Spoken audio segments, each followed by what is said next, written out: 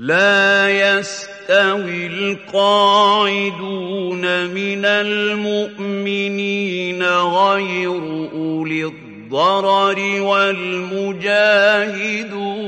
في سبيل الله بأموالهم وأنفسهم فضل الله المجاهدين بأموالهم وأنفسهم على القاعدين درجة وكلا وعد الله الحسنى وفضل الله المجاهدين على القاعدين أجرا عظيما.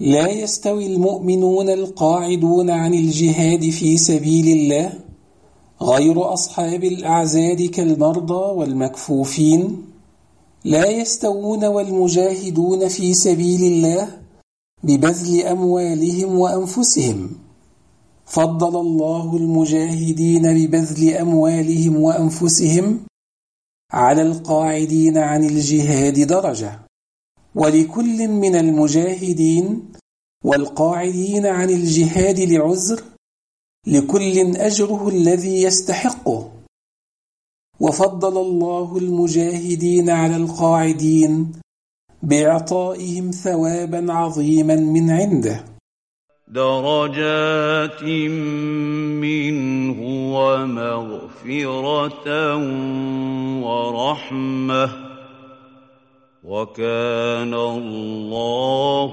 غفورا رحيما. هذا الثواب منازل بعضها فوق بعض مع مغفرة ذنوبهم ورحمته بهم، وكان الله غفورا لعباده رحيما بهم. إن الذين توفاهم الملائكة ظالمي أنفسهم قالوا فيم كنتم قالوا كنا مستضعفين في الأرض قالوا ألم تكن أرض الله واسعة فتهاجروا فيها فأولئك مأواهم جهنم وساءت مصيرا. إن الذين توفاهم الملائكة وهم ظالمون لأنفسهم بترك الهجرة من دار الكفر إلى دار الإسلام تقول لهم الملائكة حال قبض أرواحهم توبيخا لهم: على أي حال كنتم وبأي شيء تميزتم عن المشركين؟ فيجيبون معتذرين: كنا ضعفاء لا حول لنا ولا قوة نرد بها عن أنفسنا. فتقول لهم الملائكة توبيخا لهم: ألم تكن بلاد الله واسعة فتخرجوا إليها لتأمنوا على دينكم وأنفسكم من الإذلال والقهر؟ فأولئك الذين لم يهاجروا مثواهم الذي يستقرون فيه هو النار وساءت مرجعا ومآبا لهم. إلا المستضعفين من الرجال والنساء والولدان لا يستطيعون حيلة ولا يهتدون سبيلا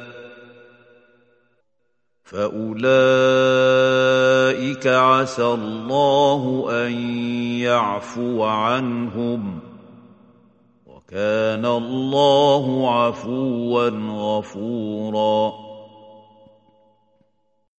ويستثنى من هذا الوعيد الضعفاء أصحاب الأعذار، رجالا كانوا أو نساء أو أطفالا، ممن لا قوة لهم يدفعون بها عنهم الظلم والقهر، ولا يهتدون إلى طريقة للتخلص مما هم فيه من القهر، فأولئك عسى الله برحمته ولطفه أن يعفو عنهم، وكان الله عفوا عن عباده غفورا لمن تاب منهم.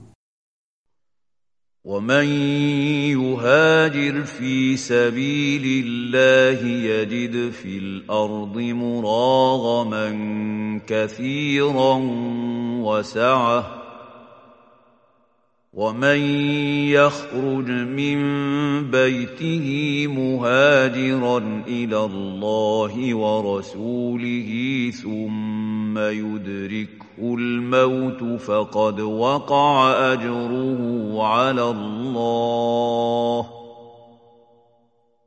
وكان الله غفورا رحيما.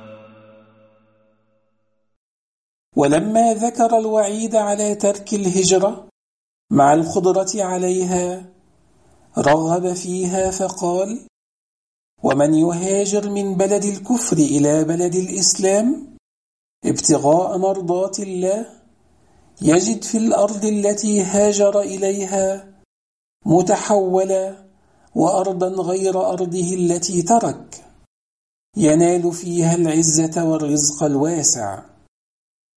ومن يخرج من بيته مهاجرا إلى الله ورسوله ثم ينزل به الموت قبل وصوله إلى مهاجره فقد ثبت أجره على الله، ولا يضره أنه لم يصل إلى دار هجرته، وكان الله غفورا لمن تاب من عباده رحيما بهم.